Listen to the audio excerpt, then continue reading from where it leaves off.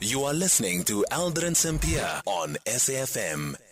It's 19 minutes now before 4 o'clock, and we shift focus now and focus on the crime stats here in Gauteng that were released earlier on by the Provincial Police Commissioner, Elias Mawela, who's now going to be joining us on the line. And then after that, we speak to Singaboko Ngumalo, who's the spokesperson for the Department of Correctional Services. And this is on an incident that took place at St. Albans Correctional Services Center in Gqeberha, where 2 inmates attacked and stabbed 3 prison officials. 18 minutes before 4 o'clock. In conversation next with General Elias Mawela, Gauten Police Commissioner, we hear from General Elias Mawela, who released the crime stats of the province a bit earlier on. According to him, the COVID-19 lockdowns help keep the crime rate down, but now that the restrictions have been lifted, crime is beginning to rise again. So what kind of crime prevention initiatives is he going to introduce in order to deter potential offenders? General Mawela, good afternoon, and thank you so much for making time for us. I guess it goes without saying that because of the strict lockdown restrictions that were in place, there was less movement of people, which means less crime being committed. But things are now changing. Good afternoon, Adrian, and your listeners at home. Yes, it is true. The period which we were comparing crime with, the July to September 2021, we were under lockdown, adjusted lockdown level number 4, 3, and 2. And all of us, we can recall that, there were some serious restrictions, especially with 4 and 3, because there was a curfew also being placed there. People were confined to their residences and establishments such as restaurants and bars, shebeens and taverns, They were closing at around 10 o'clock in the evening. Alcohol sales was limited from Monday to Friday, 10 o'clock until 1800 hours. Excuse me. So those things we have benefited out of it, because when you look at the golden triangle of crime, the perpetrator, look at the environment which goes with the opportunity and the victim. Surely, if all these 3 factors are at play, crime will be committed because there's an opportunity, the environment is favorable, the victim is there, the suspect is there, crime will be committed. But lockdown, they have managed to remove one of the elements. At times it will remove the potential victim, will be at home, and then the perpetrators will roam the street, but no crime will be committed. Or at times you'll find that the environment is not conducive in that the lockdown regulation, it restricts people from being in certain places. So with that you have benefited, but now it's free for all. It's going to be challenging. And looking at the stats then, General, is the property-related crimes increasing by 12%. Is this the highest increase of any crime that we've seen across the different categories? Yeah, you see, it's not the highest, because the highest is the contact crime. The contact crime increased by 17.9%. Yeah, and the property-related crime increased by 12.0%. So, but with the contact crime, what of biggest concern for us is the assault GPH and assault common.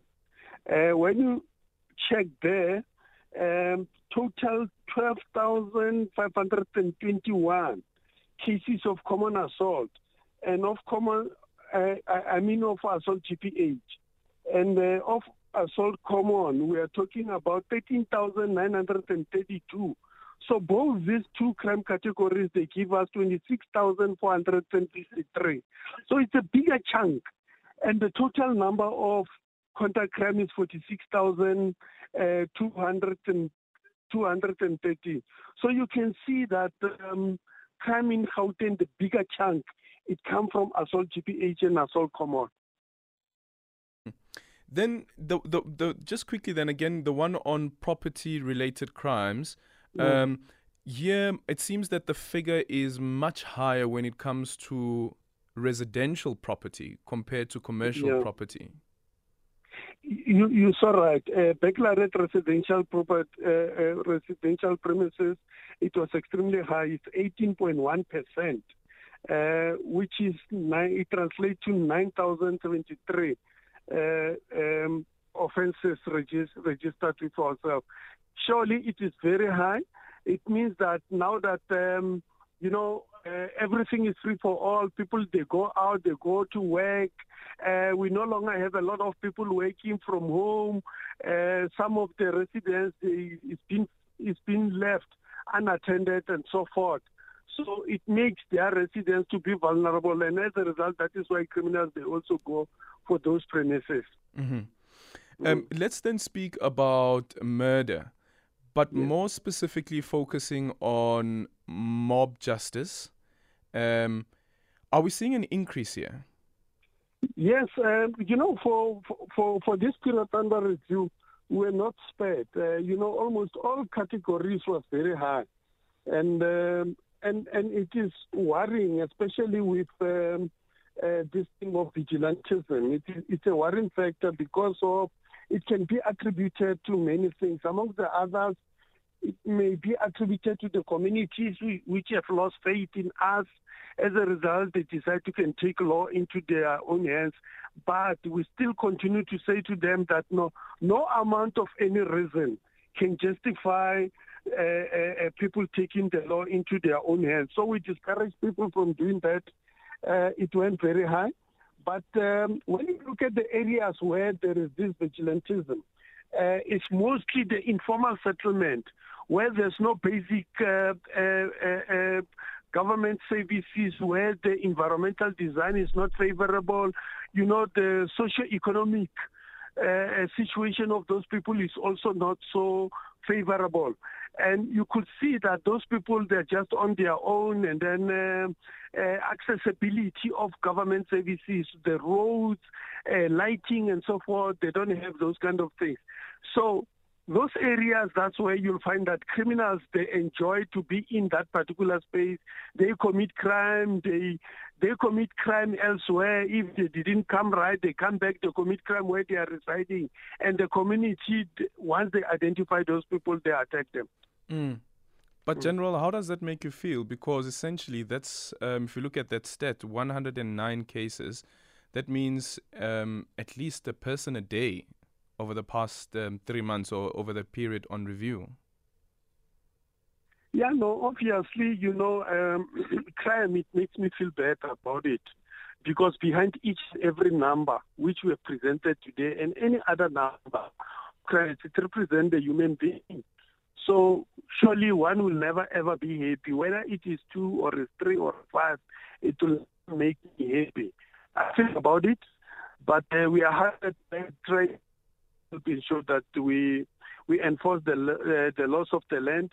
We try our level best to can create that safe and secure environment for our communities. But surely we also call upon other stakeholders, other government departments, those who are responsible for dealing with the root causes of crime. They must also take their part. They must like which department? Yeah, human settlement, for example. When I talk about the environmental design of areas, you find that they are not favorable for human settlement. And then there is municipalities who are also responsible for providing the basic services. They must also take their part. In Gauteng, I think we are estimating plus minus 700 informal settlements. And it has went up from 400 to 700. So it is worrisome. Those settlements, when you get there, you find that the environmental design is not favorable. Yeah. And then on the issue, just the last one is on hijackings and also the kidnappings from hijackings. I see here that the figure stands at 1,048 cases of kidnappings that resulted from hijackings. 289 were robbery related, while 155 were taxi related. What does taxi related mean? Yeah, in the taxi related, you find that especially during the night, some of the travelers or passengers, they'll ask Uber or whatever, please take me home. And then this person, instead of taking this person to to where they're supposed to be, then they go with them. And as a result, somewhere else, they have been robbed, some they have been they have been raped, and so forth. So we do find those kind of things whereby in the mode of transport, people, they are requested to be taken from point A to B. Then the driver just went to somewhere else with this particular individual. So with that, he's been kidnapped because he's kept against his or her will, and he's been taken to where he or she doesn't want to be. Yeah. So this 155, is it only e-hailing? Not only e-hailing, different modes of transport, of public transport. You know, your Ubers, your taxis, even the normal taxis. We do have incidents whereby, you know, late taxis, they are also the drivers to commit those kinds of crimes. Mm-hmm. Do you know what the stat is when it comes to murder from road rage? With road rage, you know, we have just grouped it together. Mm-hmm. We have grouped it together there. If you can check that, I'll quickly check my notes, but we have grouped it together. And fortunately, if you can check on our presentation where we talk about the causative factors of murder there, you'll see that road rage, we have also grouped it with the revenge and with misunderstanding and all those other things. Yeah. So we don't have a figure specifically for road rage? No, we have that. That is why we have also included there. But it will be something which I need to dig deeper so that I give the correct figure. Yeah. But with that stat that you have, even though you don't have the exact figure, are you noting an increase when it comes to murder as a result of road rage, or even, for matter of fact, assault as well? Yes, there is an escalation in that categories. You know, you can see on the road that our people are angry and they are very much impatient and all those things. It's causing problem for us. Okay. This assault, you know, you touch and push a person, you'll be assaulted. I'm telling you, they can't even resolve simple misunderstanding. And as a result, you know, I'll give a practical example of a place like Alexander. In Alexander, when you get in there, you'll find somebody in the cell. Why are you here? I'm arrested. Arrested for what? Assault. Who did you beat up? No, it's somebody in my street or it's my neighbor or whatever. But when you go to the community service center there, you'll find another person again reporting an assault against this one. The complainant is reporting against the perpetrator. The perpetrator also wants to open a case against this individual. He says, yes, I've assaulted him, but you have also assaulted me. So as a result, all of them, you need to give them equal chance to register the cases against each other. So as a result, these assault cases, they keep on escalating. And we can't chase them away. It's their right. It's equal to justice for all. So everyone who wants to open a case, we allow that person to open a case. Thank you so much for your time. General Elias Mawela, who is the police commissioner here in Gauteng. How do you deal with road rage? And is there any incident of road rage that you have come across?